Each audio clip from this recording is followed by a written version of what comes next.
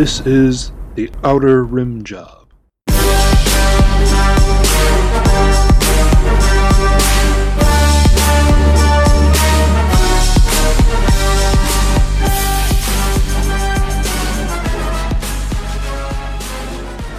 All right, hey, welcome back to episode... I don't know. What episode is this? 16? Sure. Sounds about why right. Not? Okay. Hey, welcome back, fuckers. Episode 16. We are coming to you with, we planned ahead to record, but then I didn't do any work behind the scenes on this one, and I have no notes. We took some quick notes before this, but there's going to be segments. We're going to talk about stuff, and there's going to be things inside those segments. So enjoy. It's going to be great. Yeah, it's going to be an excellent episode. One of the best we've ever done. It's actually episode 18. Oh, we slighted ourselves too. Yeah.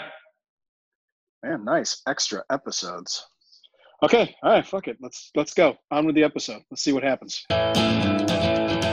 Oh, dear God. What the heck is a rim job? Oh, why, that's when you put your legs behind your head and have someone lick your ass. I can taste it in my mouth. It's just so bittersweet. It's right. Okay, here we are. We're in a segment. I don't know which one. Reintroduce yourselves. Oh, no, we did. We're in a segment, and here we go. We're going to introduce ourselves at the beginning of whatever this segment is. I'm here. This is Bill. Hey, this is Dane. It's the Alpha Matt. This is Beta Matt. Did you purposefully wait for the Alpha to speak first? No, I just want us to not talk over each other yet again. It feels like we've done that the last 4 times we've recorded. I feel like Matt's just getting comfortable being a beta. He's just sliding into that role. Yeah. Well, I think he's been beat a couple more times too. So Yeah, we're going to talk about that, I think. We're not all meant to be alphas. I'm sorry, Matt. Beta Matt. Well, why don't we, Right, should we maybe start talking about the Vassal tournament, since it's like the longest ago thing that we have to talk about? Yeah, fuck it. So here inside this segment, whichever one it is, we're going to talk about the Vassal tournament we did. The one with the, it was just the podcast, ourselves and Josiah. I guess that would make this how my rim taste. Yeah. There you go. We're inside the rim. How's it taste? So it was the four of us, Josiah, and Brian. And Brian. Oh, yeah, okay, all right. That was the Brian six of couldn't us. make it. Yeah, Brian couldn't make it. Who knows what he's doing? I assume he's working. I don't know. Did he even say anything? No, he never responded. No. Okay. I'm assuming he's working. I guess he just didn't feel like it. I don't think we even invited Josiah. Man, Hey, he's in the chat. He would have seen it. Yeah, He had I a guess picture so. on Facebook of him in a river the other day. Like he was just swimming in a river. Well, he was fly fishing. Oh, okay. Oh, Yeah. Brian. Yeah, Brian was Yeah. fly fishing. Yeah, he's a fly fisherman now. Yeah. Cool. Another hobby for him to throw his money at. Oh, hey, I think it's also his birthday. Today? Yesterday. Happy birthday, Brian. Yeah, happy birthday, Brian. Happy birthday, you big bitch. Yep. He's sleeping off his hangover. That's what he's doing. Probably. Or he's drying out his clothes from fly fishing all day. Who the fuck knows? I don't know what goes into that. Yeah. All right, cool. So let's go to the Vassal tournament. I don't really – I know Alpha Matt won. He beat me on MOV. We tied, right? Yeah. We all tied on tournament points. I think it was me, you, and Josiah tied on tournament points. Or was it Dane? No, Dane tied on tournament points, and Josiah was 1 point behind us. That's right. Dane had a losing record and tied for first. Right. Yeah. Yeah. Well, because the whole tournament was super close. I think I had a big win over Matt in the first round, and that was the only thing over a 7 in the whole tournament. You had Yeah. a big win over me or Beta. I think it was over Beta. It was me. Yeah. It was probably Beta. Yeah, because I think our game was a 6. Yeah, because I lost to you. Well, let me pull it up real quick, and we'll actually talk about it. I feel like we'll remember more when we remember the scores. We should have done this before we started recording. Yeah. Fuck it. But you guys get to see behind the curtain. Yeah, they can listen How to us stumble disorganized you through the really episode. See how the sausage is made. Like, I have a not pretty very well. solid recollection of how the tournament went on my end. So you want me to just go through my games? So are we doing Yes. bat reps or okay? Yeah. Here we go. Yeah. So I had the good fortune of getting matched up against JJ in the first round. Mhm. And I guess I should talk about my list first. And this is the tournament where we were all bringing what we would have brought to Worlds. So Yes. I talked about my list before. It's an ISD2 with the pretty much standard loadout plus advanced transponder nets.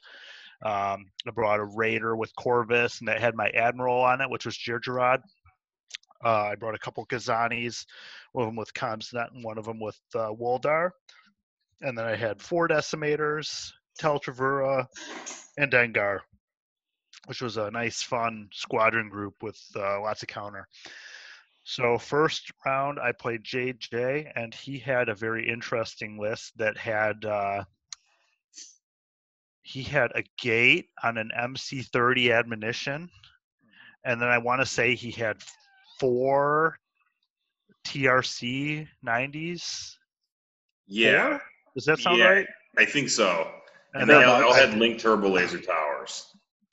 Yeah, that's right. They weren't TRCs; they were linked turbo laser towers instead. I think he had a misunderstanding on how they worked, and that's why he brought them. But I think it worked out okay for him anyway. Mm-hmm. And then he had a couple transports, so I played him.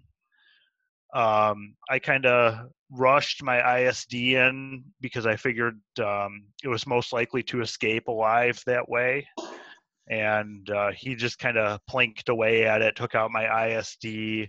I think I got a few of his Corvettes. I didn't even bother shooting at admonition because when you've got a gate on an admonition, that's not even worth bothering with, right? And I think I lost a 7-4 in that one. I got it pulled up right here. You lost, 7-4. 301 to 181. Yeah, so that was my first ever game on Vassal, so it was a bit of a learning experience, and all you know, JJ's kind of a Vassal savant, so I was okay with that.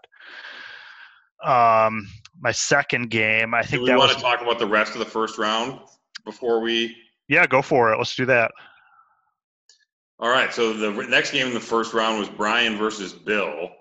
I don't remember what either of your lists were. Mine was I had the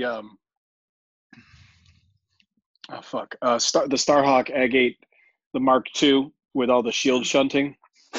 Oh yeah. Like it was 6 activation, no squad, shield shunting using a Pelta, shields the max, a CR90 shunting shields, all that shit, just to try to make a Starhawk unkillable. Well, near to it, anyways. And then Brian ran. He had a Starhawk and an Admo. Yeah, that's right. And then I want to say he had like Tycho and Shara and a couple transports. Something like that, yeah. Anyway, he won that game. I don't remember what the score was. It was 74 to 20. Oh yeah, that's right. That's right. We didn't really kill anything. Lots of action in that one. That's right. I think that was the one where bang each other's Starhawks into each other and neither died. Yeah, I think that's what it was. I want to say his Starhawk was like burning on fire, and I almost had it, but obviously I didn't. Mm-hmm. And he just killed like my transports and probably the CR90 or something, or maybe even the Pelta. I don't know. And then that was it. Yeah. Yeah. All right. And the last game was me and Matt Prime or Beta Matt. Mm-hmm. And I had a Starhawk. Jesus Christ. With loaded out, and then a Liberty with Mon Karen and Kakin and Sholin and I think Engine Techs. And then I think Tycho Shara and 2 transports. And then Matt, I believe you had an Onager and an Interdictor. Yeah, I had the as Jeff called it, the science team. Yeah, with Remoti. What I think I had 2 aggressors, Bosk, and Another YV maybe. I don't know, something like that. Mm-hmm. 4 squads, high on Hall, just to try and slow somebody down. Mm-hmm. It was also both of our first times. I just remember that game took us like 5 hours to play. It took it was my first game on Vassal too. Oh, God. And it took a really long time. Yeah, it really helped to play the first game with somebody who knew Vassal. Yeah. I mean, Matt knew it, but he didn't know it like to teach me. Yeah. You know what I mean? Like he was still kind of thinking, because you hadn't played that many games, right?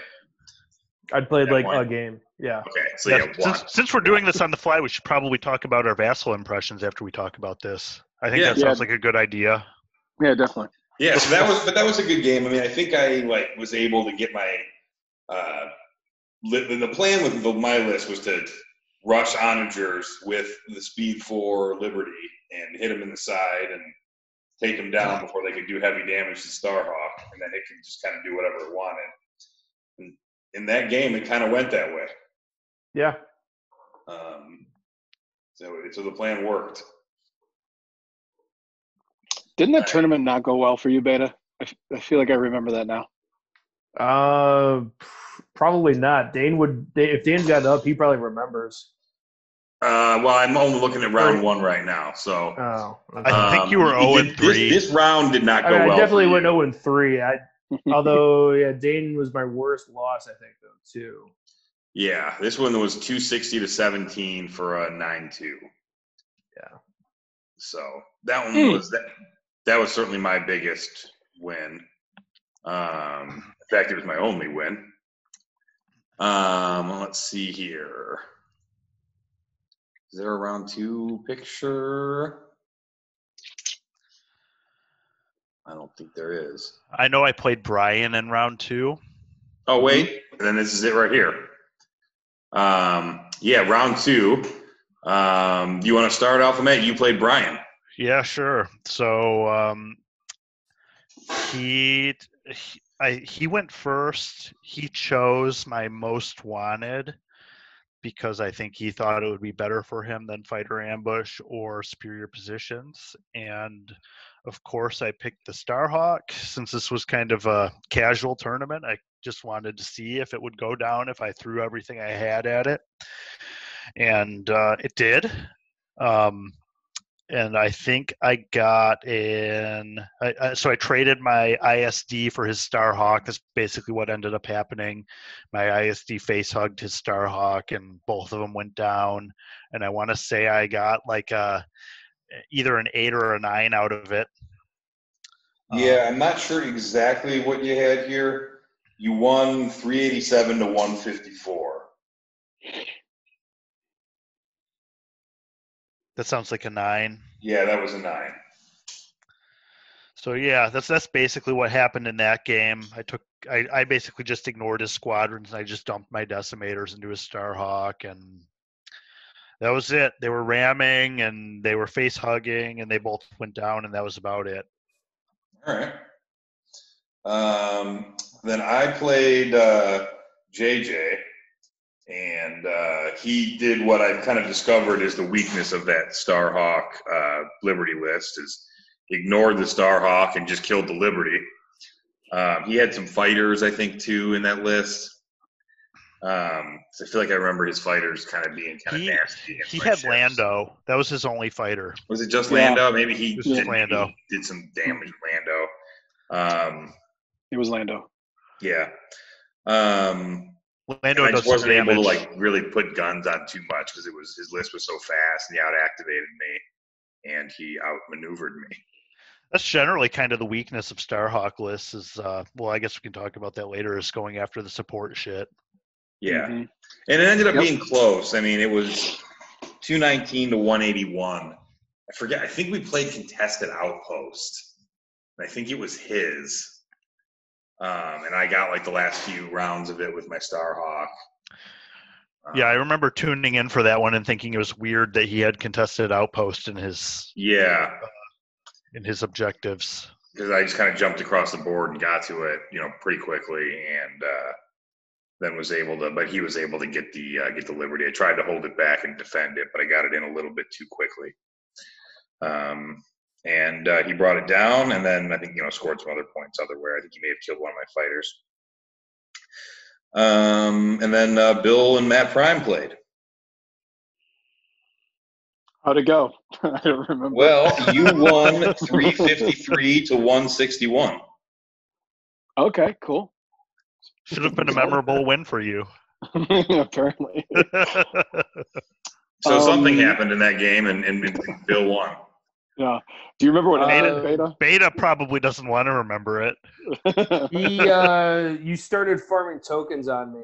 Well, I can't remember what the objective was.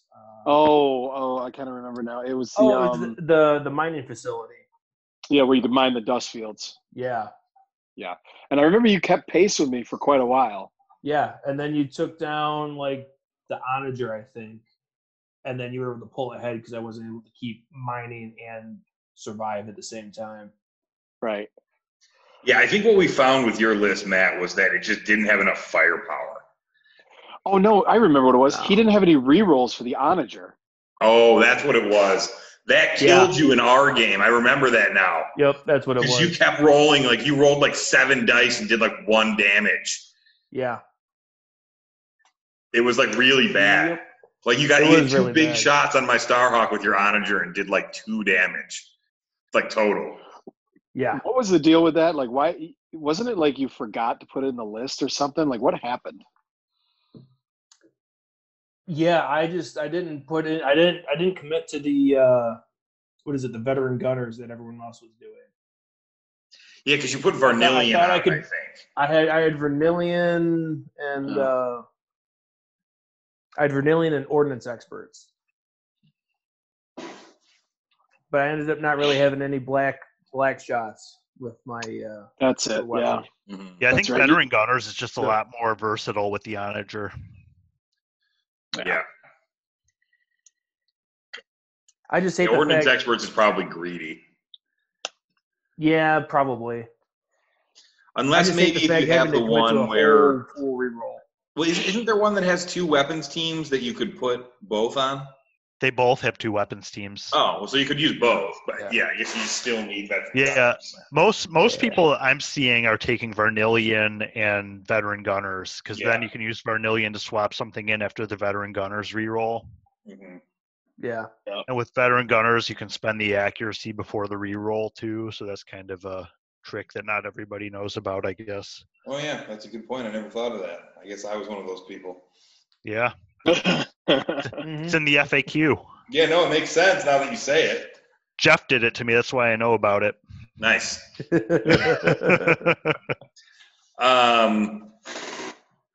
about the third round? What do we do in the third round? Well, in the third round, I know I played Josiah in the third round. I remember that. Dane and I played in the third round. Yeah. I remember playing Matt. Yep, here it is. The third round was so me and Matt played. And our game was like a pillow fight.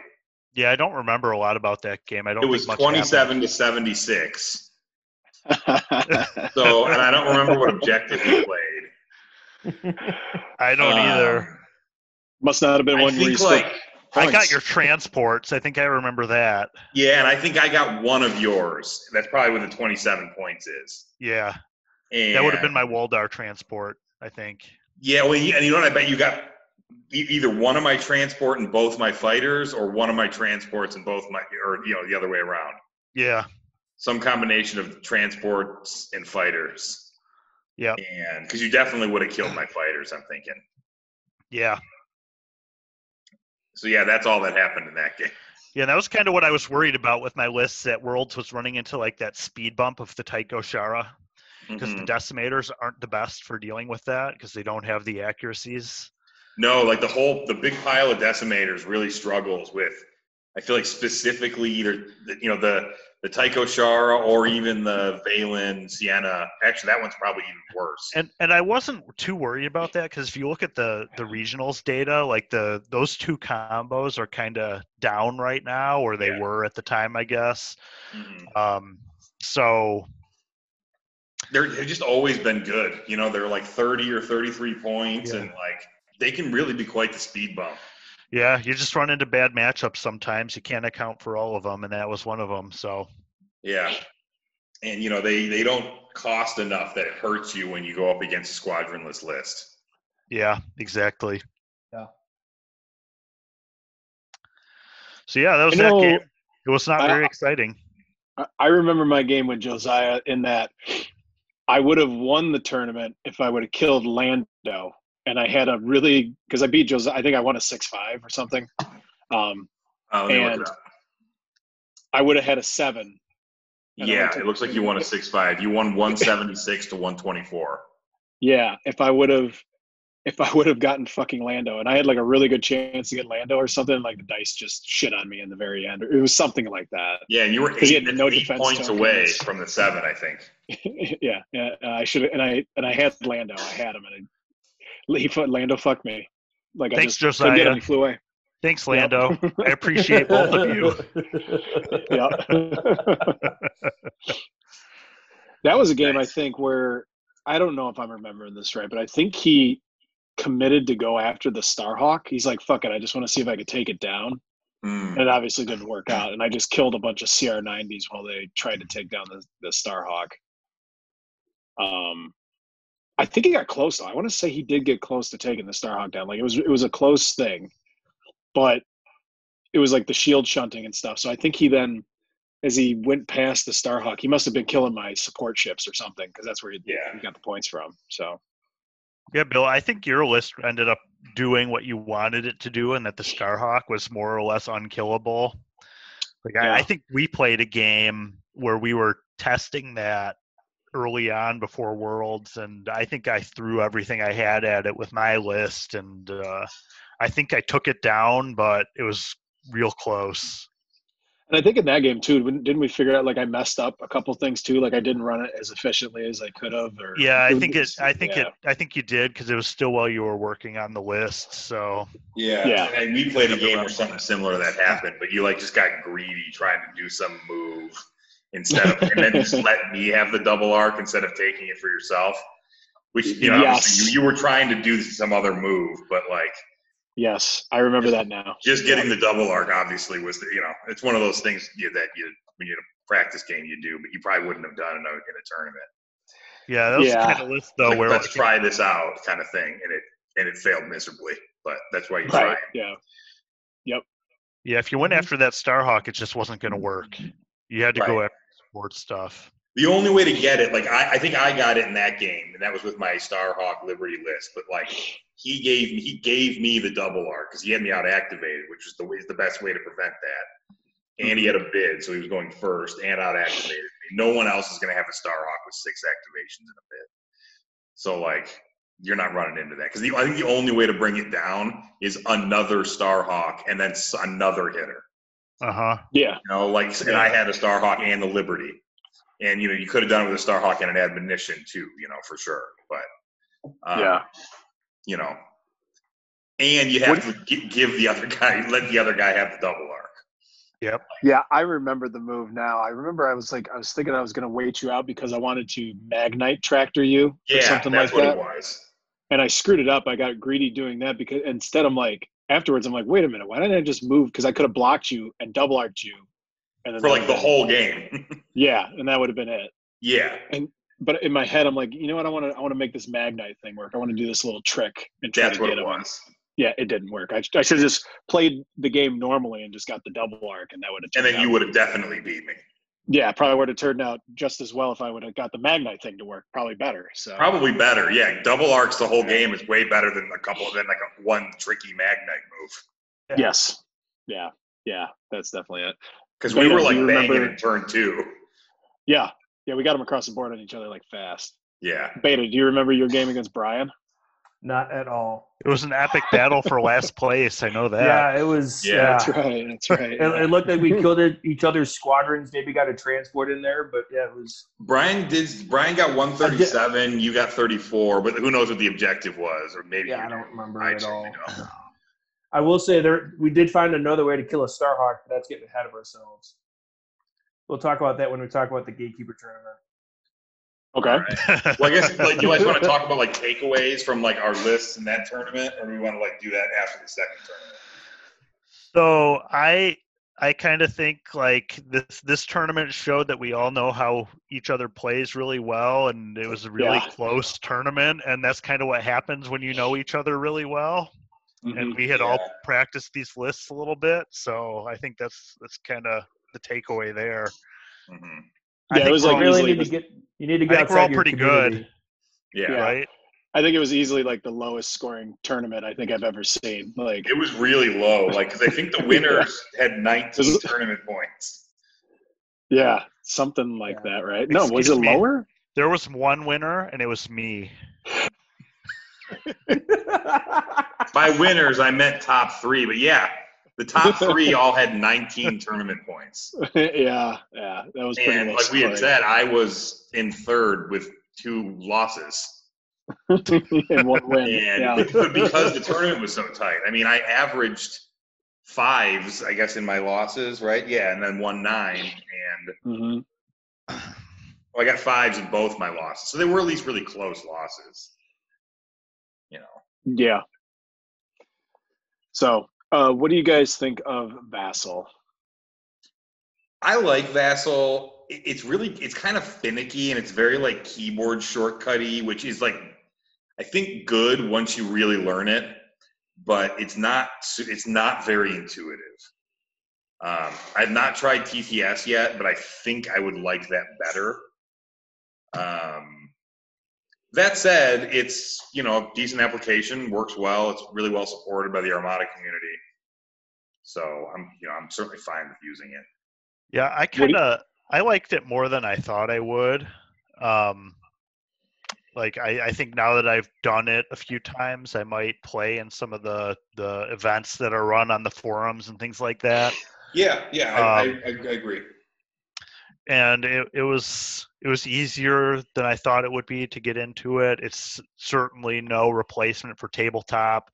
And that's something we can talk about later when we talk about TTS in general. Like, personally, if I'm sitting down at a computer, I'd rather be playing like Stellaris or a computer game than like a board game ported over to a janky tabletop simulator type application. But it does the job when you're in quarantine and you can't do it any other way. So I thought it was fine. What'd you think, Prime? It was okay. Not my first choice. I would play it again, but I'd also kind of rather not, because it seems like you have to work with it enough to really get used to it and have it run smoothly finally. You just got to put those reps in, and I don't know if I want to do that for like TTS or Vassal. Yeah, Especially, my biggest complaint is the fact that one person's always on the top looking down, and that you can't just like flip your camera so that your side is on like the bottom. Yeah, that really annoys me too. And like, it shouldn't, but it does. Yeah. And then you get the keys wrong, because I was able to memorize some of the keys, like switching shields around and what side to put the tool. Yeah. But going into the tournament, I was pretty okay with Vassal, but like afterwards, I kind of liked Vassal even less. And I think I attribute it more to playing TTS more, not the Armada mod. I haven't played the Armada mod with TTS at all, but playing Legion, Song, Ice, and Fire, TI4, Nemesis, just like other shit that we've been doing on TTS. I just feel like TTS is just a better platform for games in general than Vassal is. Yeah. I feel like I felt like Vassal just took and I felt like Vassal just took so long, and like, yeah, you're right. Like, you got to memorize keys and shit. And it's just like, it got like really this laborious. Like, I felt like exhausted after Vassal games. Yeah. So I've heard that the Vassal or the TTS Armada module is pretty good. I think the issue is that TTS came out after Armada did. So the community was kind of already stuck on Vassal before TTS even came out, before it was even a thing. And the community just hasn't moved over yet.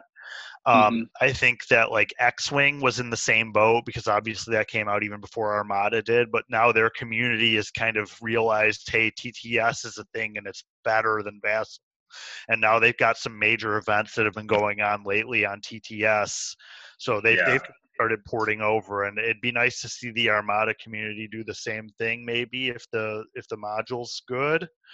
I haven't tried it yet, but I we agree. need to try it for sure. Because Yeah, we definitely should. Now, one thing I will say about Vassal is I played with my buddy Cash Check. He's into like the chit games, like the hexagon with like the little like the old school war games. oh yeah, Okay. Yeah, what do you call those? They're just like hex war games or something. yeah, I don't know what they're called.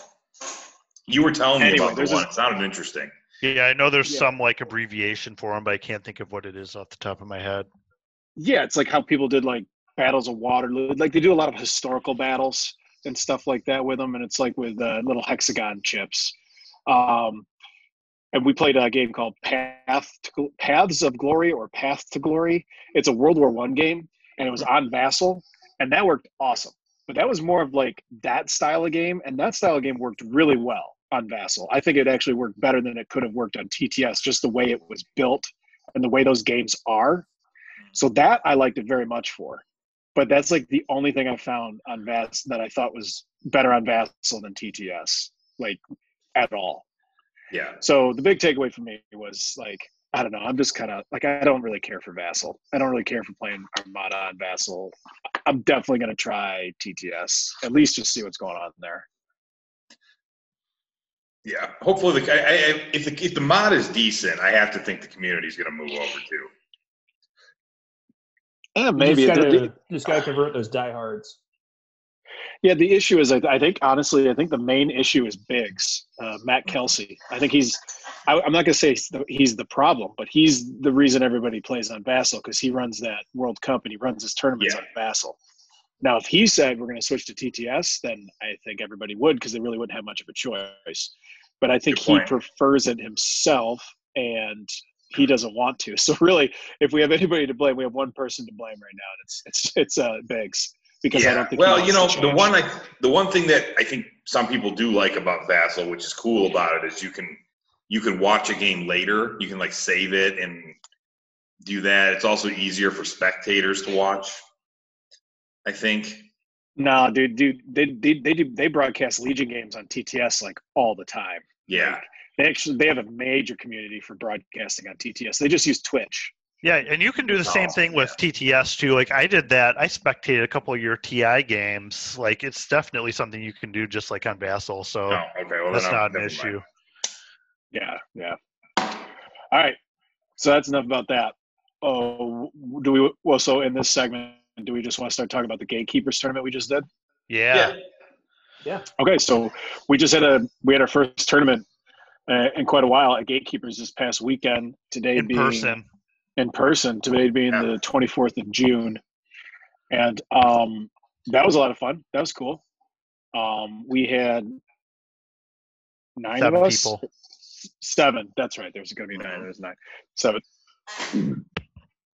Not because like people didn't want to come out and play or scared of Rona or anything like that. I think just people had other shit going on or something like that. And we kind of planned it a little sudden, maybe more than usual. Yeah, we only gave like 2 weeks notice. Yeah.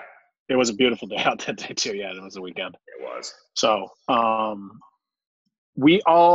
apparently Alpha and Dane had made a pact to bring janky lists or something. Yeah. Yeah, janky shit. And then they told the chat, and we're just like, okay, yeah, we'll do that too. And then Jeff didn't get the memo, I guess. Or he got the memo and chose to ignore it. Because Jeff brought like a serious list. Yeah.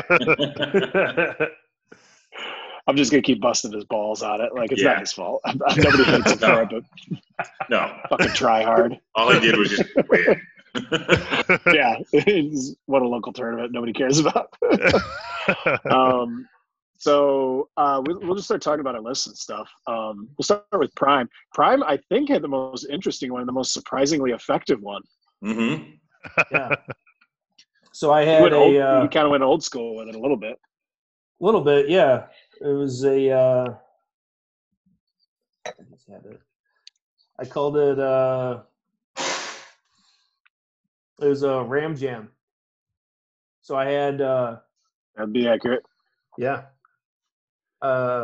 a CR90A with Dodana, TRCs, and blast doors. 2 more CR90As with engine techs and blast doors. 2 CR90Bs with engine techs and blast doors. Another B with Dodana's Pride and blast doors. And a Hammerhead with Geralt's Honor title. 389. Mm-hmm.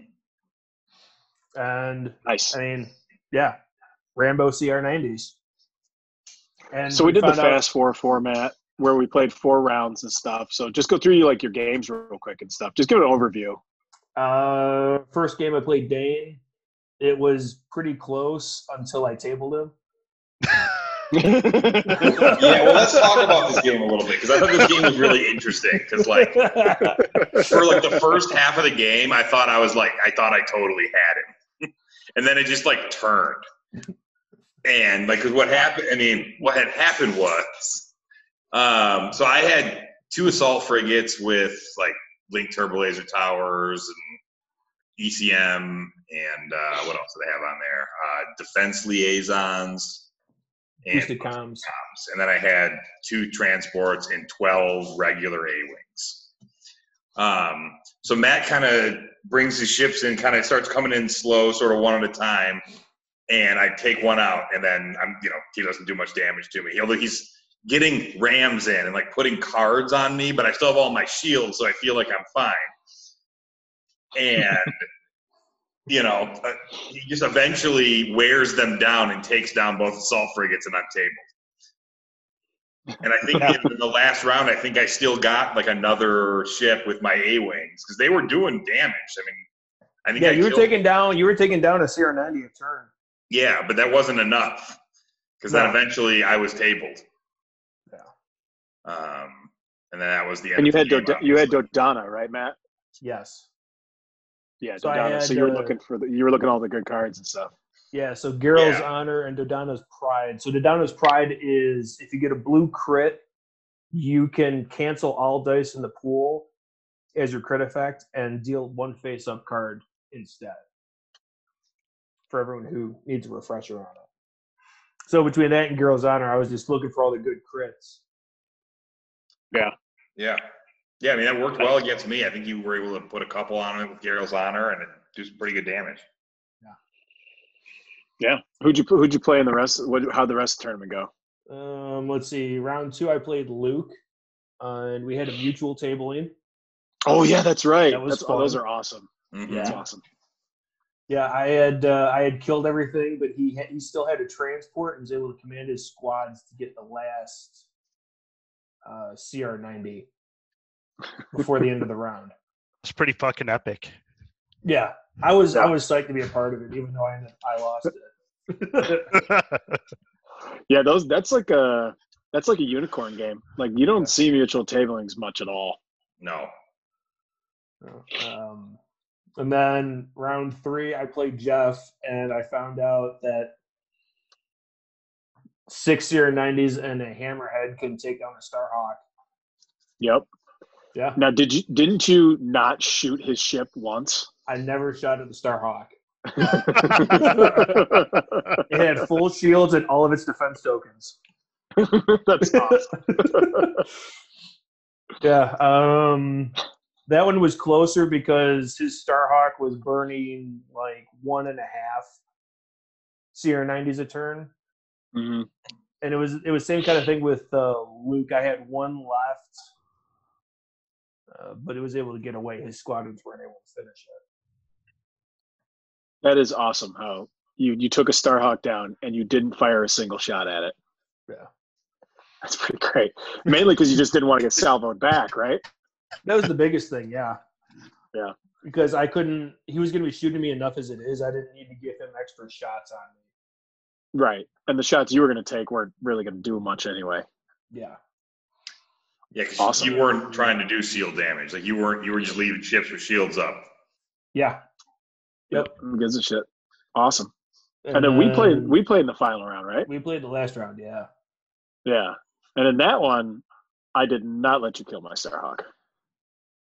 Well, you didn't have SSD. Yeah. Jesus Christ, I ran an SSD. Yeah. I've already forgotten what I did. Yeah. Yeah, that one didn't work out because I was I ran like a Ravager, and I was just smoking your ships. Yeah, it's and 22 hulls too much, even for the Rambo. Mm-hmm. Yeah, that was tough because that thing throws like the CR90 or not like the Starhawk. That thing throws a shitload of dice, and even like there's no safe way to really even try and get at it.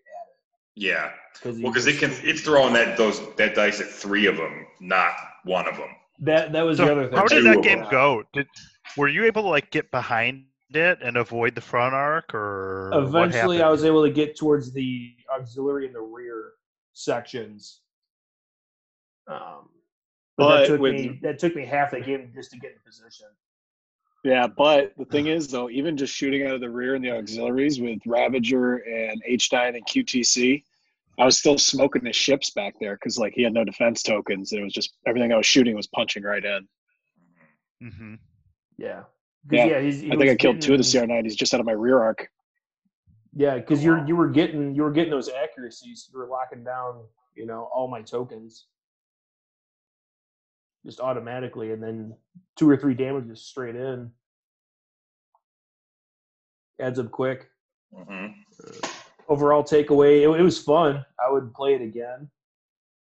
You're not going to win big with it because you're just going to lose too many ships in the process most of the time. Right, but you were ruining people's day with it, though. I thought it was great. Yeah, and I feel like that's what that kind of list is good for. Is just ruin someone else's day. Like with the sacrifice list like that, you can't win a big tournament with that. No. Which is why I don't think it's a problem, because it's like you have to lose so much stuff to do it. Mm-hmm. And we'll talk. I guess I'll just talk about my list now. I brought an SSD, and just to make it a little, I didn't take like the prototypical Ravager. I did Thrawn instead of Georgerod, and I had Riva Demesny. I don't know how you say her name. She's the one where if the opponent shoots a hull zone that still has shields, you can exhaust her and refresh one of your defense tokens. And I had what's the chick that lets you cancel a dice if you're near an obstacle? Brunson. Yeah. Brunson, that's it. Brunson, that's on the normal build.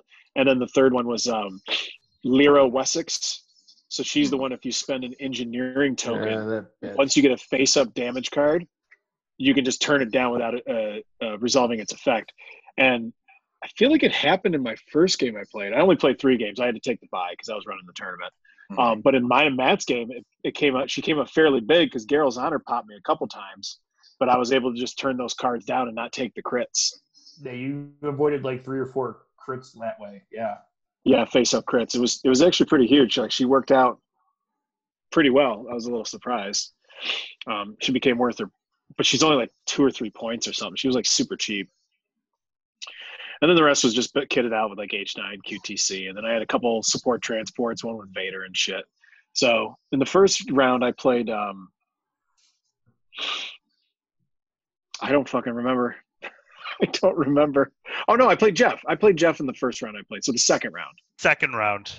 Yeah, so in the second round, I played Jeff. And I played, he had a Mark II Starhawk with a full load of squads. Like, he either had 6 or 8 like named squads. He went like hero heavy named squads with just 2 transports. That was it. And I think they were mostly rogues. Yeah, because he had Hera, and she was making the 2 non-rogues rogue. Right. In that game, so that game was interesting in that it reinforced for me that SSDs are no longer competitively viable. They were kind of for a little while, but the Ravager, like the prototypical Ravager build, but it is not anymore. Like, the Starhawk just gets rid of them so easily. And in that game too, Jeff actually screwed up and gave me a double arc with my SSD, and I still couldn't take down the Starhawk, and he took down the SSD. I mean, it ended up being a close game, but if he hadn't screwed up and just like stayed in my front arc with his own double arc, like, it wouldn't even been close. Like, there was nothing I could do. Like, an SSD by itself cannot take a Starhawk down, like, one-on-one. Because the Starhawk's going to get the double arc Yeah. And the SSD isn't unless the Starhawk player screws up. And even when they do screw up, it turns out I had 2 rounds of shooting him with a double arc, and I still didn't even get close to taking his SSD or his Starhawk down. Like I got a little close, but like the last shot, I needed 14 damage because he still had his 2 braces. Because Right. like I could never get rid of the tokens and stuff because he had like Walix, Blissix, and shit, so he ended up getting the token back. So I needed to roll 14 damage on a single shot, and then after that, he was going to shoot me and take me down. So like that's not happening because he's going to brace the Starhawk. The Starhawk has a supporting cast too, and that was the biggest part. So it wasn't just a Starhawk; it was like all those squads that fucking bled me down and took it down and stuff. But because you don't have that with an SSD ever. Yeah, that is the like the big thing for the Starhawk is it actually has a supporting cast. It has a pretty good supporting cast, and you can go one way or the other with it. You can go kind of the way I did with like shunting shields, or you can take like a bunch of other CR90s with it or something, or you go the full squads, and it just burns it burns SSDs down. Like I had no chance, and I tried to fit like another hitter too, Yeah, and the SSD doesn't. Like you're never having another hitter with the SSD. It's just the SSD or nothing. With the Ravager build, there's other ones you can do, but I don't think they're very. But I don't think they're viable either, because then the SSD isn't as dangerous. All right, well, we lost Bill for a minute here. We can keep going without him in the meantime.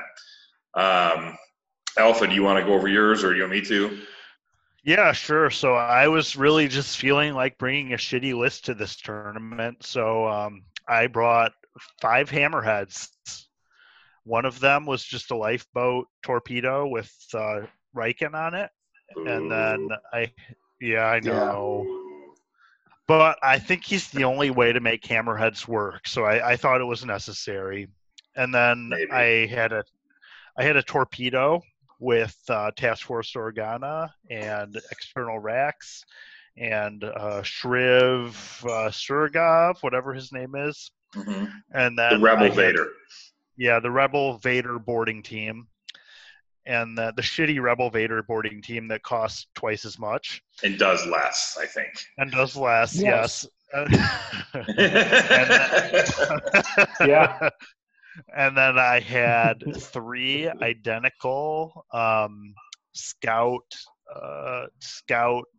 hammerheads with slave turrets and Task Force Organa just for some long range hitting power in theory.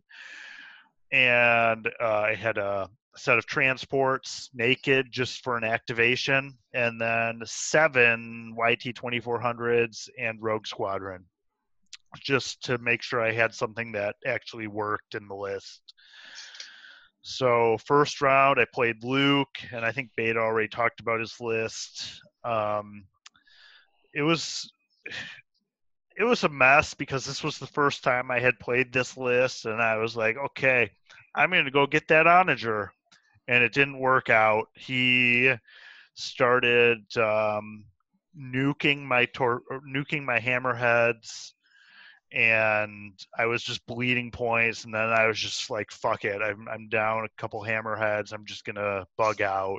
And so I ended up running away, but I only lost to 7-4, so it wasn't as bad as it could have been. Like, and that was part of the rationale for taking this list, is I figured that even if things go bad, it's going to be hard to bleed points with this list, just because everything's so cheap.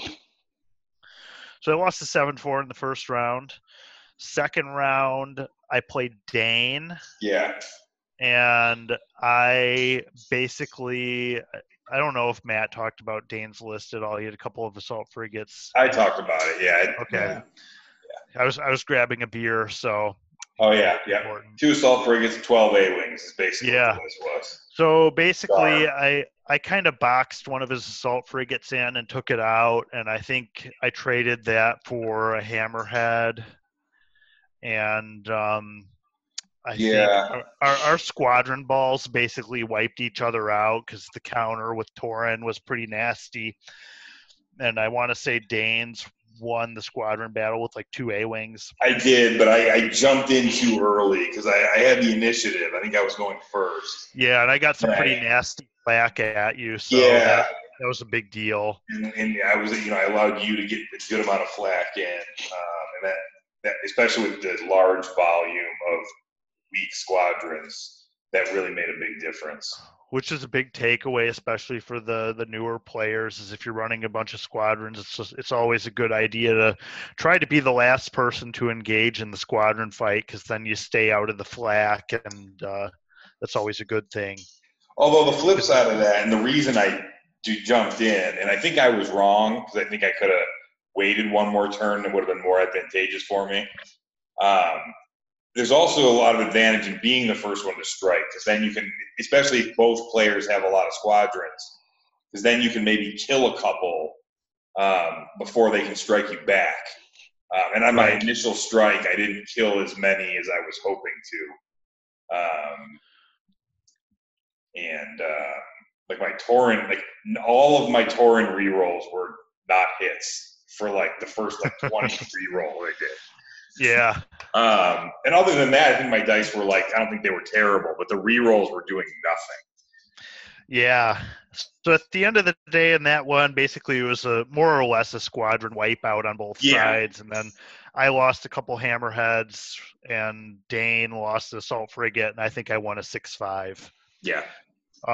Third round, I played Jesse, who was a newer player who really brought a list that I think you would expect a newer player to bring, with a bunch of powerful ships without a lot of activations and without a lot of squadrons, without any squadrons. And I tabled him in turn 5, which, is just going to happen if you're a newer player. So yeah, that's the way it goes. I won a 10 in that one. I think I flew my transports off the board because I got cute and did something really dumb with them.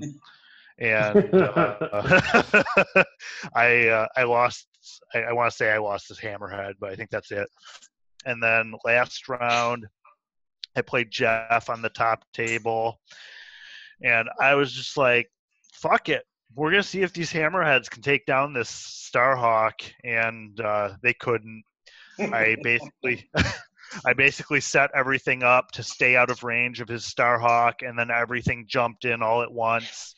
And between salvo and between his couple shots with his Starhawk and with Lando, all 4 of my hammerheads that were set up to be involved in the battle, because one of them was just a Riken lifeboat, they were all gone within 2 rounds. And I think the squadron fight was kind of close, but he ended up winning. And that's just what happens when you bring a shitty list up against a tryhard list. I'm not giving Jeff any credit.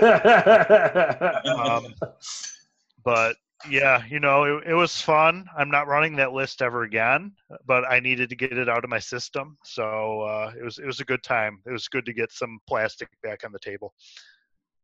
I ended up in 5th place out of 7 or something. It's okay. I've won enough tournaments lately. Wow. Ooh, look at that. Yeah. He's won enough.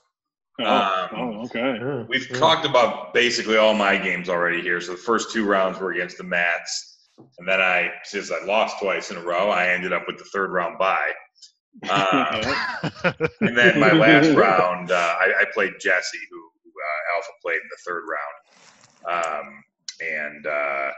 His list, like you said, it was, he was a cool guy. I was glad he came out. But what he told me during the game was that he was having almost all of his fighters painted. So he just added a demo to his list that was supposed to be fighters. So he ended up having an Onager, an ISD, and a demo. All built out pretty reasonably. But it's just, I had 12 A-wings and he had no fighters. And he didn't kill my assault frigates. So, I was able to just kind of get around the side of him. And he also made a mistake and blocked his ISD with his demo. So it delayed his ISD getting to the fight. So he let me fight him one at a time with my cloud of 12 A-wings. And, that's okay. It worked exactly how I drew it up. Time's your charm. But so I tabled him in round 5. But I guess takeaways. I really enjoyed playing the 12 A-wings. I definitely want to try it again. I used GARM, and I put defense liaisons in the assault frigates to use the tokens to change to navs or repairs if I needed to. Which I only used like 2 or 3 times, but they were like really big moments, and I always had tokens available to do it. So I just like stacked squadrons in my dial. And one of the reasons I was using it was one game the game with Matt, I lost a bunch of squadrons. So doing squadron command started becoming a bad idea. Didn't have that many, so I was able to switch over to do other commands. Even after something I didn't originally expect to happen did. Yeah, So. and you hear people say that the liaisons and the command fixing officers are kind of like noob officers. I don't really agree with that. I thought that I don't either. I used to think that. List, but I thought it worked well in your list, and I think that's like not the only instance it works well in. It's definitely something that's worth thinking about when you've got an admiral like GARM where you're just got tokens all over the place. Yeah, you've got to have like a really reliable token generating source where you've almost got tokens you don't know what to do with. GARM, if you had Tarkin, I think it would work really well. Also where you've got tokens that are just coming in all the time. I also used Ahsoka on that list, so I could do extra squadron tokens to get an extra command here and there because I had so many A-wings. But it was a really fun list. I definitely want to try it again. The negative was just that assault frigates they just don't have a lot of hull. Like 6 is just not very many, and they've got a lot of shields, and they don't have any redundant defense tokens. That really hurts. It's hard to use all those shields without 2 redirects. But I liked the list, and it was fun. I want to try it again. Bill. All right. So, all right. We want to talk about anything else with this? We want to go on to the next segment. Well, we wanted to. Did we talk about our takeaways? Like, we wanted to talk about how the Starhawk. But we kind of talked about that already, I guess. How we think the Superstar Destroyer just isn't viable. No, I agree. Yes, it's not viable. And the Starhawk is, but it has a problem with its supporting cast, keeping them alive. Yeah. You know what I mean? And if you whiff with the Starhawk, if you don't take their big ship down, either it maneuvers around you or you just can't get it. Some things like you just can't get. Like you beat up on it and it just gets away. And what they do is they just get in your backfield and take out all your support ships and stuff. Yeah. So I think that's a big that's definitely the Achilles heel of my list, specifically of the shield shunting list. And I think that's it's that for the Starhawk with the squads too, because the Starhawk can get taken down if it doesn't have some help. Right. Jeff saw that with with Prime's Rambo Corvettes just ramming the shit out of it until it didn't exist anymore. So, that's a possibility. And, Starhawk on Starhawk, that's what takes it out too. So I think the strongest list we've seen, and Alpha will be more in tune with this than me, but the strongest list out there right now, I believe, is it's like a Ramadi list with Onager, Quasar, and like a fuck ton of squads, right? Mm. Like all the Imperial aces, Morna, Merrick, and sort of like that Imperial 2 ship, but now they've got an Onager instead of an ISD. Yeah, it's kind of like the list I brought to Worlds last year, except with an Onager instead of an Interdictor. But I think that's pretty strong. I think the Starhawk in general is pretty strong. I think that's kind of the big takeaway. Is like you got to have a plan to deal with Onagers, and you got to have a plan to deal with Starhawks. So how do you do that? I think maneuverability is big, personally. Well, hold on, because this is the title of one of our segment we're going to start doing. Yeah, let's move on to that, shall we? Yeah, this is what we wanted to talk about. Okay, we'll see you in the next segment. Admiral Akbar. Admiral Akbar! Admiral Akbar! Admiral Akbar.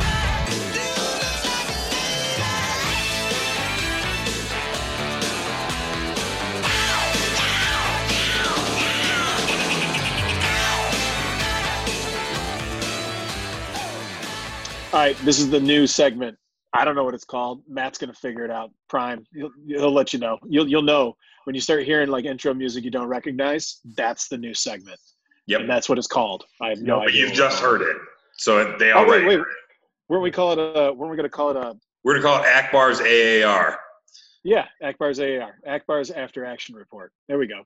Yeah. Okay, so now we're gonna keep talking about what we were just talking about, which was the takeaways. Now that we've seen a lot of Starhawks and Onagers out there, and what you need to do, and like be prepared for it and everything. And I personally think that the Onager might be the stronger of the two. I think I agree. The more competitively viable of the two. I think the Starhawk certainly is, but I believe I've said this, or we've said this in a previous episode. I believe the Starhawk is actually harder to use than the Onager is. Yeah, like it takes you're right. actually for it being like I'd agree with that. for it being like a bull in a china shop type of ship, it needs a surprising amount of finesse and foresight to make it work. The Onager, not so much, honestly. The Onager is like a point and shoot type fucking thing. And the thing with the Onager, and we kind of covered this already, is like it fits into the same hole in a list that like a cheap ISD or an expensive interdictor does. So it's basically plug and play.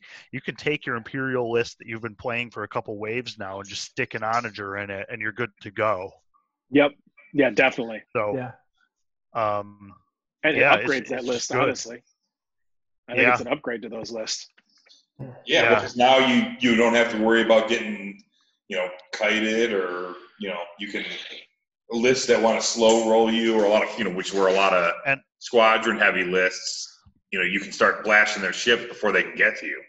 And the thing with the Onager too is it's a hard counter for some of this good stuff we've seen lately. Yeah. Like Bill was talking about how the Starhawk is a counter for the SSD. The Onager is too.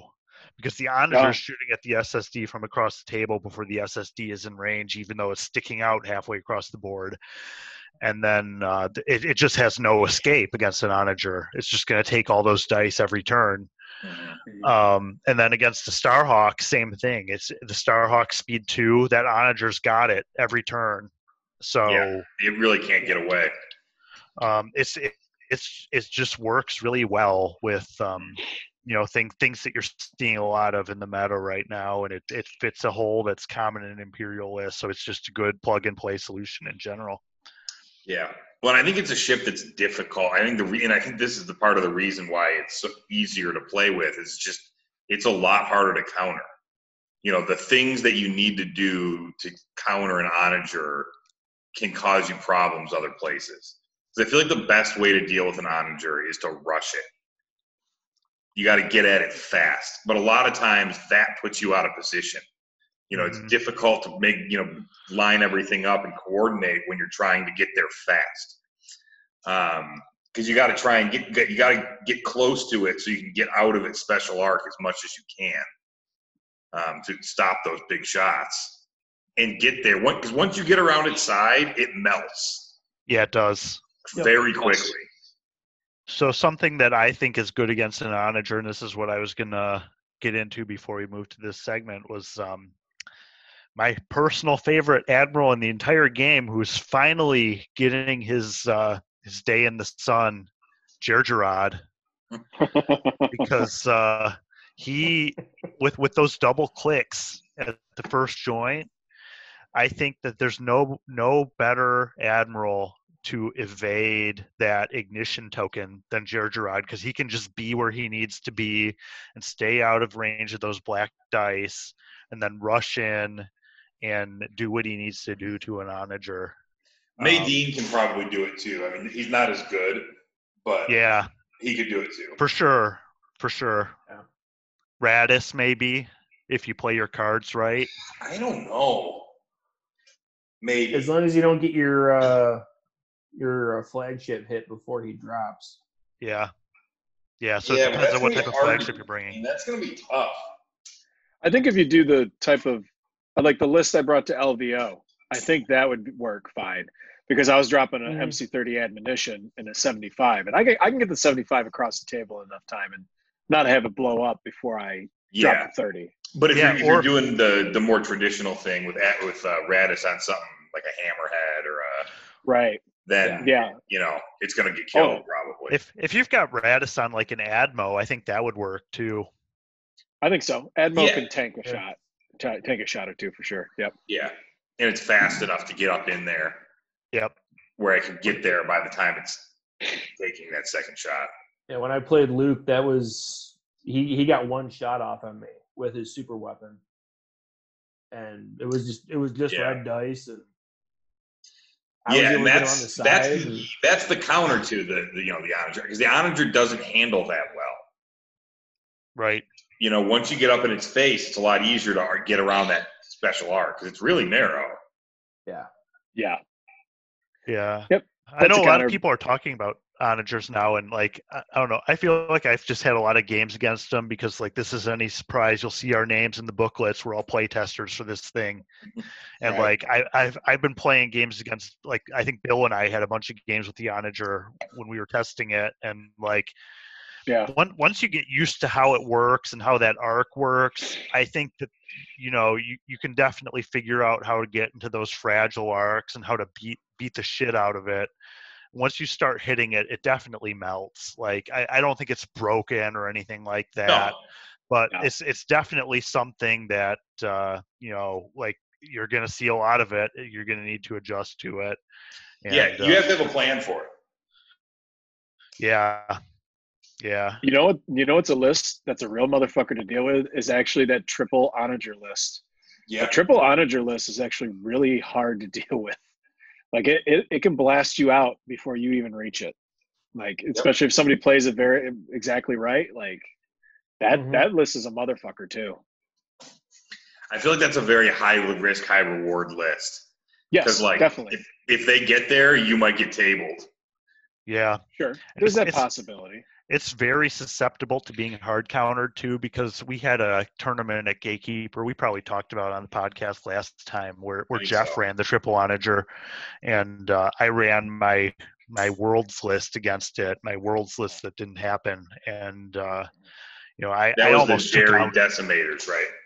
Yeah, the Jerry Decimators, and basically I was able to juke all the Onagers with Jerry, and I didn't lose anything, I think, and I should have had 2 Onagers, but I only got 1 because of bad dice rolls, and I think one of them made it away on like 1 hull. But like that's the risk you run into when you're going squadron list with just like 3 or 4 activations, because you had a Gazani in there too. Is like you're susceptible to squadrons and just getting chewed up by lots of dice coming at you separately. Yeah, for sure. So, I don't know. Those are our thoughts on where we're at with all this. Prime, did you want to Starhawk? Yeah. How to deal with that, because we didn't really. Yeah. We started to get into it, but. Oh, okay. Yeah, sure. Well, I was going to go to Prime and see if he had any thoughts on. Oh well, yeah. Let's finish that first. Yeah. Yeah, the Onager. We covered the big points. It's like an ISD. It just shoots farther. But yeah, if like I was saying, like in the game with Luke, like if you can get into that side, it's got 3 dice, 4 dice, 3, 2 shields. Yeah. I mean, even if you're in the front, if you're not in that special arc, it's nothing special. Not having the contain and the other redirect though, as compared to a Star Destroyer, I feel like makes it a lot squishier. Even though it's not that much, it feels a lot squishier. And it doesn't have a defensive retrofit unless you're taking Tua, which a lot of people aren't with the Onager, I've noticed. Yeah, because their plan is that it never gets shot at. Yep. Mm-hmm. Yeah, think of it like it's like a World War I battlefield. You got to get across that no man's land and close with it. Yep. So they can stop blasting you with their artillery. Yeah. And that was the plan with my Liberty with engine techs in that Starhawk list. Is the Starhawk can take an Onager shot or 2, and by then the Liberty can get there. And it did work against when I played against Onagers with it. So for what that's worth. Although I don't know if it wouldn't have worked against 3 of them. No. They probably would have gotten the Starhawk, and I would have gotten an Onager, almost for sure. Sure. And then the Liberty would have gotten away, but that's still a loss. Now that we're talking about it, now it's bringing it back up in my brain. One bitch that I have, and I think we probably talked about this before. By the way, listeners, I don't remember what we talked about like last episode or the 2 episodes before that. So if you guys hear a lot of repetition, that's because I just literally don't remember what I said last episode. Sometimes with these guys, I'll try to listen to the episode, the last one, before we record the next one, just to see what we talked about and see what I said, because I don't fucking remember. And I didn't do it this time, like, at all. So if we're repeating ourselves, and especially me, and repeating myself from last episode, it's because I just don't fucking remember. So, but back to what I was going to bitch about is that not being able to salvo an ignition shot once it gets into regular dice range is stupid as fuck. I don't know how that got through playtesting, and I'm still wondering. I gotta ask, but I'm still wondering if it was just an omission by accident. Like, they didn't mean for it to act that way, but once they wrote the rules, that's how it turned out. Because I remember when they did it, and then we didn't see the final rules till afterwards, right? Like, I don't even think we noticed that in playtesting. Yeah, I don't think we ever noticed it. Like, I don't think it's that. Yeah. If it existed at that time, I don't even remember. Yeah, I don't either. But I understand, like, at extreme range, you can't shoot back with a salvo shot. Absolutely. Just because it's like outside of range and that's a special weapon. But once it gets into like long, medium, and short range, like, you should be able to fucking salvo back. I don't care if it's using a special weapon. That doesn't matter. Yeah. I totally agree. I mean, that's why they did that, though. I think but why? I think they did it to prevent like more casual players from using the range from the salvo token as or the ignition token as the range for the salvo shot. So like preventing people but that's not from the rules. like being. I know. I'm just saying that's why I think they probably did it. So I don't it was less agree with confusing. it. Yeah, so I think it's just so they streamlined the rules so it's less confusing, just so you ignore that whole interaction and. But you don't ignore that interaction because you still have to use that interaction for the evade token. Yeah, that's right. I guess. That they already have that built in, and like that should be the trade-off. At long range, your evade cancels 2 dice, but once you're in, you can salvo. And I mean, not every ship's not going to be able to take advantage of both. In fact, maybe no ships will, but you'll be able to do one or the other depending on what you have. Yeah, it's just like when you got it, like if you're running a Starhawk, like which I've run a ton of, and you got a Onager sitting at like short range to you, and it's just blasting away, and you can't shoot back at it for like no reason. It's kind of bullshit. And you're like taking this huge dice pool from this super weapon, but with no recourse. And it's the only thing in the game that can do that. It's the only weapon that you can't salvo back because of its special rule. Yeah. It just doesn't make any sense to me. I agree. Yeah, I think that's stupid. You should totally be able to salvo it. Maybe whenever we get our new rules reference guide, this issue will be addressed. By the way, FFG, if you're listening, we need a new rules reference guide. Yeah. Right. That I think that's all everything's getting pushed back because of the Rona and production, because all that was coming out with Clone Wars, and Clone Wars is like nowhere near coming as far as I know. I mean, it doesn't seem like it. I mean, I think they're still doing like a press conference and stuff for Gen Con, which I am assuming is when they were going to announce it. Yeah, is there any way I mean, Asmodee has issues with distribution to begin with. This whole thing just, made a fucked up system even worse. So like, who knows? I mean, I have no confidence. Yeah, they may announce it.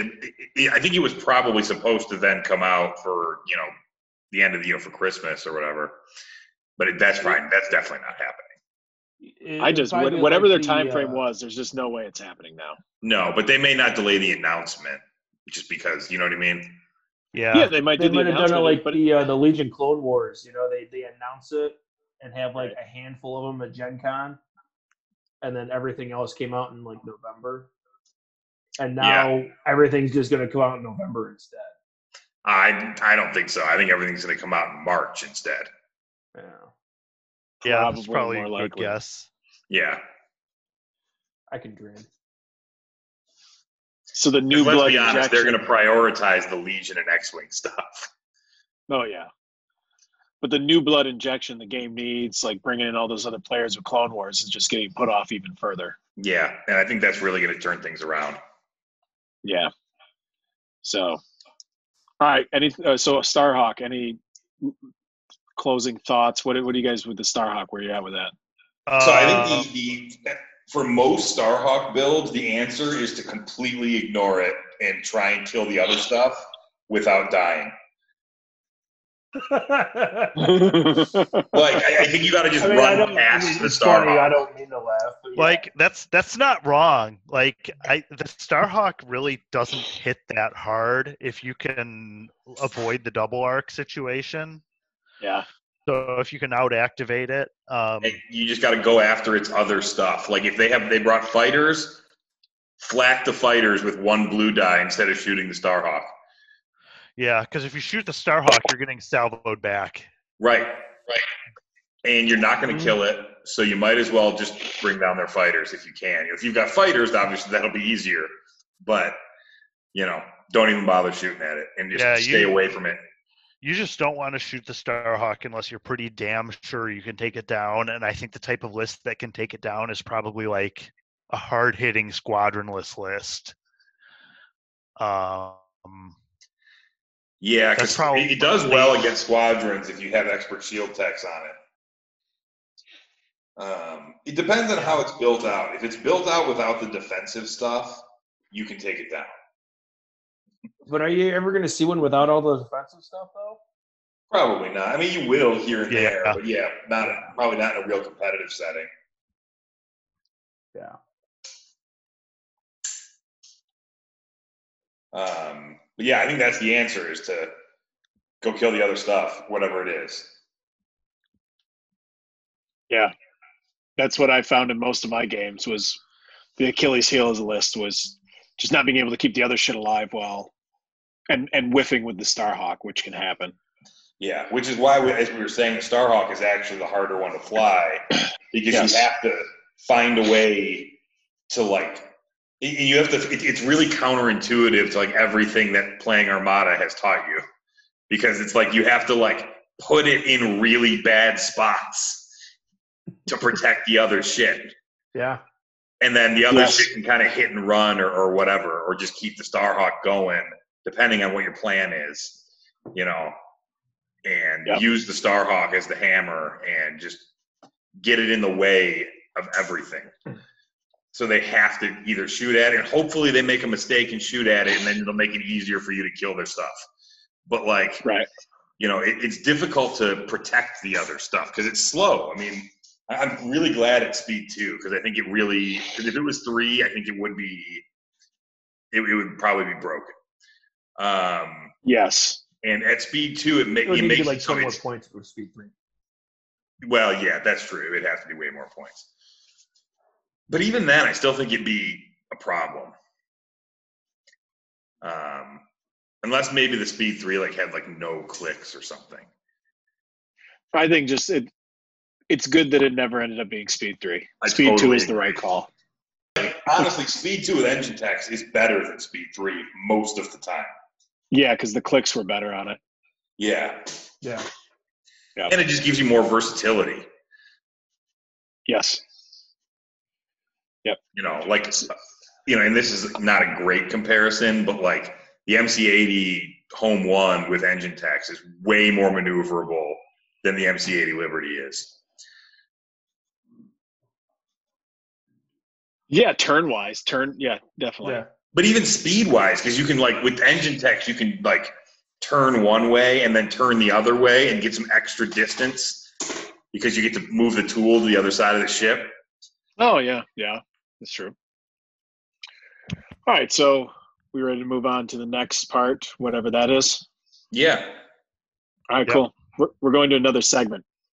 We'll see you guys in that one. It's okay when it's in a three-way. It's not gay when it's in a three-way. With a honey in the middle, there's some leeway. The area's great in a 1, 2, 3 way. All right, here we are. We're in this segment. I think this What are we is talking current about hole, but not my bottom bitch. Oh, okay, cool. That's what we're doing here. And here we're going to talk about all the stuff we've been doing besides Armada, which has mainly been like TTS type stuff. We've been playing a lot of stuff, like a lot of TI4. Yeah. A lot and of I've become TI4. a lot of TI4. I always liked TI4. Like it was not like a preferred game for me. I was just like, it's okay. I like it enough. But like now after playing it on TTS, I like it way more. Mainly because the mod, if you guys haven't played it with TTS now, like once you play the mod, you're not going to want to play the tabletop version anymore because it's just so much better. It is. For like several reasons. Like the automation is amazing. Yes, and it knows. Like whoever made the mod did an amazing job. Yeah, they did a really good job. They did a really, really good job. I'd rather do tabletop, but the TTS mod's really good. I think the main advantage, I think I would probably rather play tabletop too, but the fact that you can like play TI4 over 2 to 4 nights instead of in one 6 to 8 hour sitting makes it so much. That's the key, because now we can play for more people. Yeah. Yeah. Now we can play 2 to 3 hours from home on a Wednesday for 2 or 3 weeks and easily get games in where it's really hard to get 6 people in one location for 7 hours. Yes. Yeah. Yeah. That's a huge benefit. Like we played a 14 round tournament or 14 point, which is the normal's 10. Mm-hmm. So 14 point just adds that much more time, but we were able to do it with TTS because you just save it and we meet up another night, Yep. That probably took us 10 hours to play too. That took a while. Yeah. But that's fine. That sounds about right. Yeah. That's what that game's supposed to be. I mean, it's supposed to be a slog. That's but like, and what I think another thing about TTS for TI is that I think TI becomes a lot more fun when you have a lot of players that are good. And the only way to get enough games in frequently enough to like be good at the game is to play it on TTS. Like it's just not realistic. And when everybody's like tuned in, the game's really fun. Yeah. Yeah, I don't have one person trying to play Space Risk while everyone else is. Because what happens is the one person's trying to play Space Risk, and then someone else takes advantage and then just wins. Yeah, which is what Dane used to do. Yeah. Yeah. Yeah. I mean, that's exactly what I did. Worked. That's true. I don't let that happen anymore. No, I know. So now every game we play, Bill's main mission is to make sure I don't win. While also winning myself. There's a huge difference. There's a huge difference between like trying to just tank somebody else's game without any, effort to win yourself. No, I do right. both. You're right. I do both. You do. Yeah. So, it makes it a lot more fun that way too. Sure. When Dane doesn't win every time. Yeah, well, it was getting out of hand. What did you have, like a 3 or 4 game winning streak going at one point? I had a 4 game winning streak, and it was like I think I had 5 out of 6 too. Yeah, it may even be like it was 6 out of 8. Yeah, it was switching back to in-person games, I guess. Yeah. So but I haven't won the last like 3 or 4 games. That's good. Yeah. I put a stop to all that. Yeah, I haven't won since Bill came back. Nope. Yeah. So TTS TI4 is really great. If you guys haven't tried it, definitely do it. Like, I don't know, these guys keep saying they want to play in person. I'll definitely play in person, like a DaneCon or something. But like, I don't know, man. Anytime everybody wants to play TI4, I'll just be like, let's just do TTS. Oh no, I totally agree with you on that. Like when we're at DaneCon, let's play it in person. But like, for sure, DaneCon for sure. But other than that, time we're all there. Yeah. It definitely scratches the itch playing it on TTS. It's in ways, like you said, it's almost better. Yeah, it translates very well to the real game. Like some games don't translate very well. Like I think I said this before. Like a Song of Ice and Fire actually translates really well from TTS to the real tabletop. Like when you play games of Song of Ice and Fire on TTS, I feel like you're getting the like 90% of the value, training value, so to speak, as if you were playing on the table. Like it's very good. It's very close. For me, like Armada is not, I don't get the same value, like training value in Armada playing Vassal that I do on the table. No, but we might on TTS. We really got to try that. Yeah, we might. I don't know. Yeah, I guess. And then everything else is a board game. Yeah, I mean, anything is a board game on TTS. It's the same thing as playing on the table. I mean, there's really no fall off there. Not really. Yeah. Yeah, because we played Nemesis quite Rebellion. a few times. Oh yeah, Yeah. we played Rebellion. That was good. The Rebellion mod was really good too. Yeah, that I was haven't pretty tried that on awesome, TTS. actually. That may have been the best TTS module I've played. You think it's better Oh, than TI4? It's close. It might be better. Yeah, it had quite a bit of automation with that one too, and it like knew. Sometimes you could play a card, and it's like, how does it know?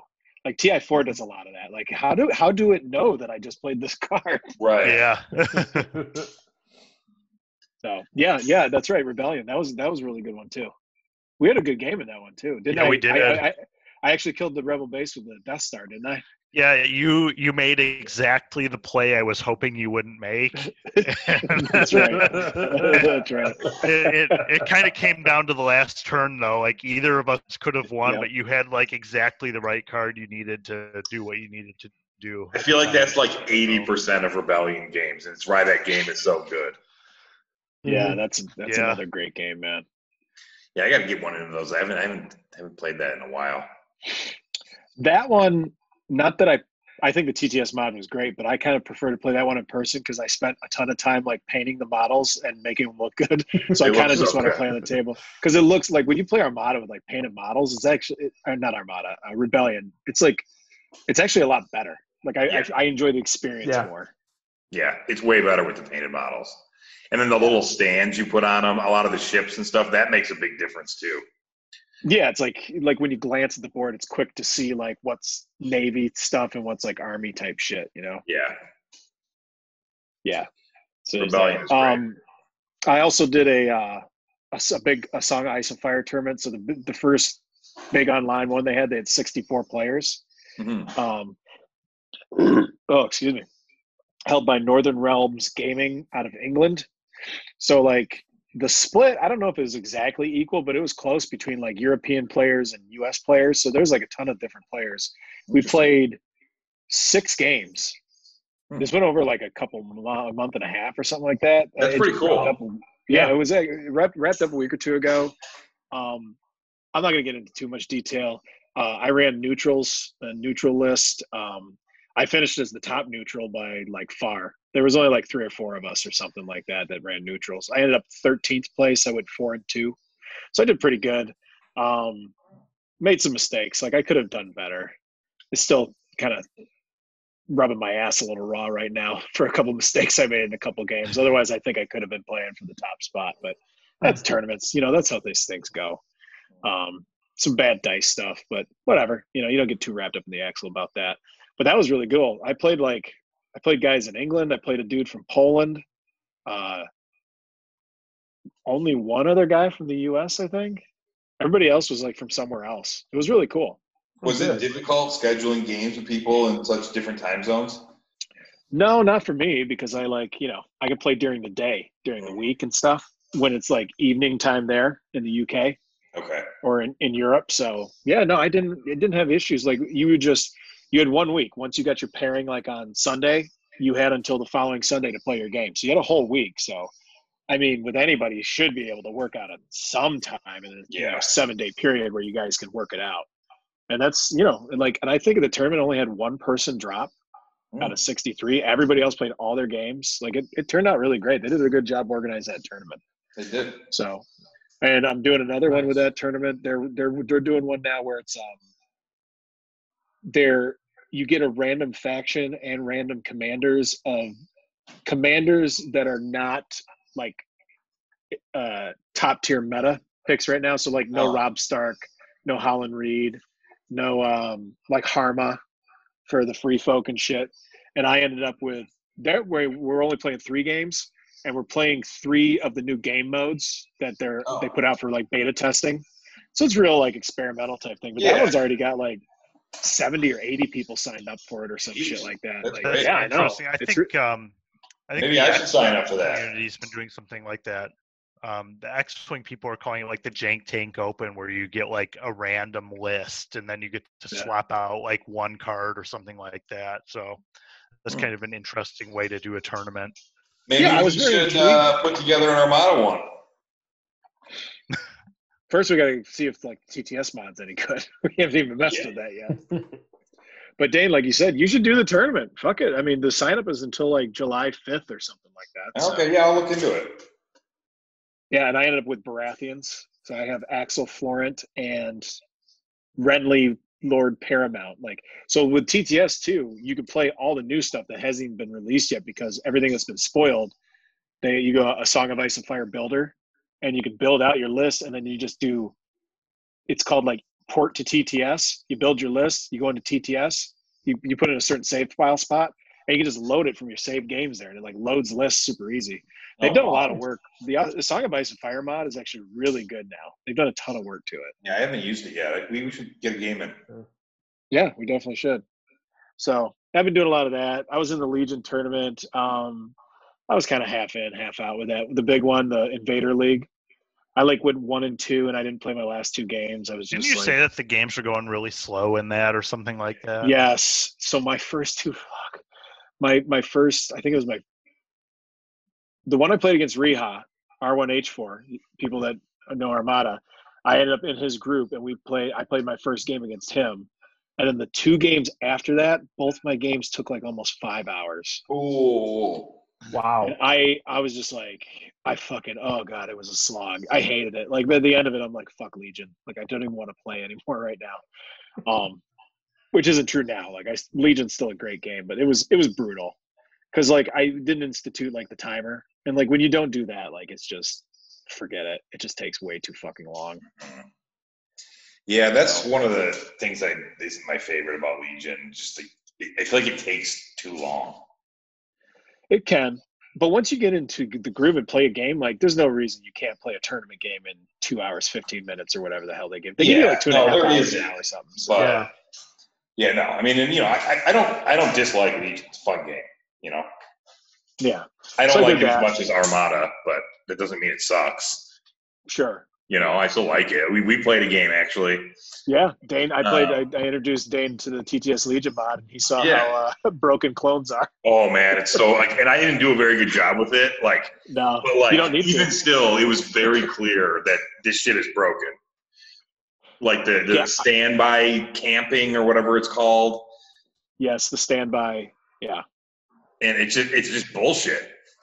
So what you do, dear listeners, you just have a couple phase 1 clones that are just like, they're called like batteries. All they're doing is taking green tokens. They're essentially just taking like standbys and aims. And then you have phase 2s with Overwatch, so they can trigger their standby at range 3. And then the phase 1s are just hiding behind a hill or something, so you can't shoot off the standby token. But the phase 2s are in a good position waiting for you. Yeah, in our game, I was up on a hill. Yeah, and they just start blasting the fuck out of you. And that one unit killed like half your list. Yes. Yep. And I shot it. It killed almost all of your battle droids. Yeah. Yeah, I ran some separatists, and I could not get them off that hill because they're still rolling red defense dice, and you got Obi-Wan sluicing a ton of hits off them. So yep. Yeah, I can feel Josiah being upset right now. Yeah, well, he's just butthurt because he doesn't want his broken clones to be less broken. Exactly. When they get first, I feel like the fact that they were broken kind of hit itself because they don't have the options that the original factions do. But as they start getting them, it's just going to become more and more apparent that it's broken. Yeah, they've got this. They got their sniper teams now are like ridiculous. Yeah, their ARC troopers are stupid. Yeah, I feel like this is like I feel like I've heard of the same problem popping up in 40K with like the Tau just being able to blast anything off the board without moving. Like, this is just a problem that games seem to not be able to solve. Hey, Armada solved it. Yeah, I think Legion will solve it. I'm sure they'll get there. But currently, it's an issue. Yeah, they'll fix it. I think the answer is probably just you can't share standby, and I feel like that fixes the whole thing. Yeah, you just make it so like the clone faction can't use standby tokens or something. Yeah, or just they can't share that one. Or can't share them. Yeah, that could be a. And you can only share dodges and aims. And is there one other green token? There's just dodges. No, that's surges. Surges. So like those 3 are fine to share probably. Yeah, it's the range 3 standbys with phase 2 and a Z6 with aim tokens. There's aim tokens laying around. There's surge tokens laying around because they're everywhere.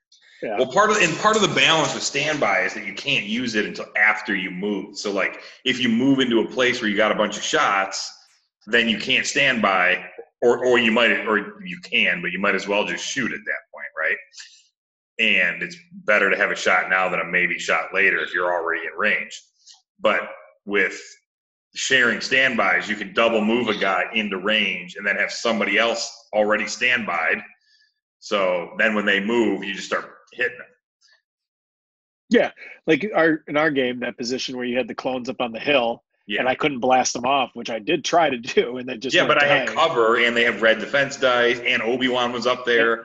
Exactly, but the thing is, they shoot more than once. That's one of the things that kind of breaks the game a little bit. Like they could shoot like 5-6 times in a round theoretically. That's highly unlikely, but if there's enough standby tokens sitting around, and then they get their own activation where they shoot. And it gets 5-6 is a little unlikely, but 2 or 3 is like every single round. Yes, you can easily do 2 or 3. Yeah, and they're like they're called like castle lists. They're mobile castle lists because you got to get to a certain spot, which actually isn't hard for them to do. They just move in a big blob together, and they just blob up and move to the objective they need to get to, sit there, build their castle essentially, and just blast everything that comes into range or tries to, counter what they're doing or take an objective that they're watching over and shit like that. And they just blast you as you try to get there. Yeah. Without moving. Like once they get to a certain position, they get to the position they want to be at, they stop, and then they don't move the rest of the game. And they just blast from that position. And then you just can't get within range 3 of them, which is a really big area. Yes. It's a very large area. It's like a 2-foot circle on the board that they get to have. Oh man, I seriously, I can hear Josiah yelling. No, there's more to it than that. There's much more finesse. You don't understand. Well, I'm glad he's not here.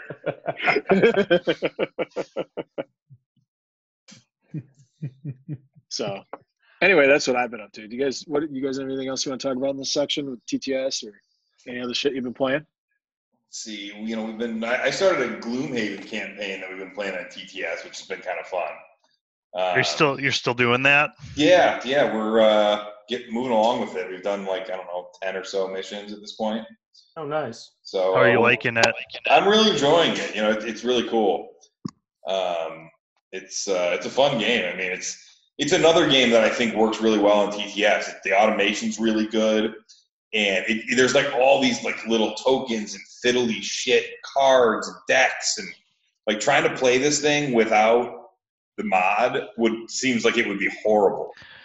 So yeah, my wife and I have been playing it for a while now, and I think the key to it is you need to have an organizer for it. You need to have some kind of system, and when you have that, it's really not that bad because the mechanics to it are pretty slick. It's not like a complicated game or anything like that, as I'm sure you found out by now. It's just there's just so many decks. There's just a lot of stuff in that box. For those of you who haven't seen the Gloomhaven box, it's fucking massive. And it weighs 30 pounds or something. Yeah, and it's you get that box and it's just packed top to bottom with cardboard, and then you punch that out. I think I literally spent an entire day punching out that cardboard and sticking it in Plano boxes. So there's just a lot of shit in there. But yeah, once you have a good system down, it's definitely doable, even with the physical game. It just seems like there's a lot of shuffling of small decks, and that just really drives me nuts. Yeah, those mini US cards that you have to constantly shuffle because you can't shuffle them because they're too small. I don't know. It just drives me nuts. I don't know. that there was just like a Gloomhaven Light box that came out this past weekend. It's like a Target exclusive for now. So is that what that was? I saw that a Gloomhaven thing came out. I didn't realize it was like a Gloomhaven Light. I've got it on the way. I think I'm getting it on Friday, so that'll be cool to check out. But I'm all about Gloomhaven. It's a really great game. Yeah, I'm really enjoying it. Anybody else try anything fun on TTS?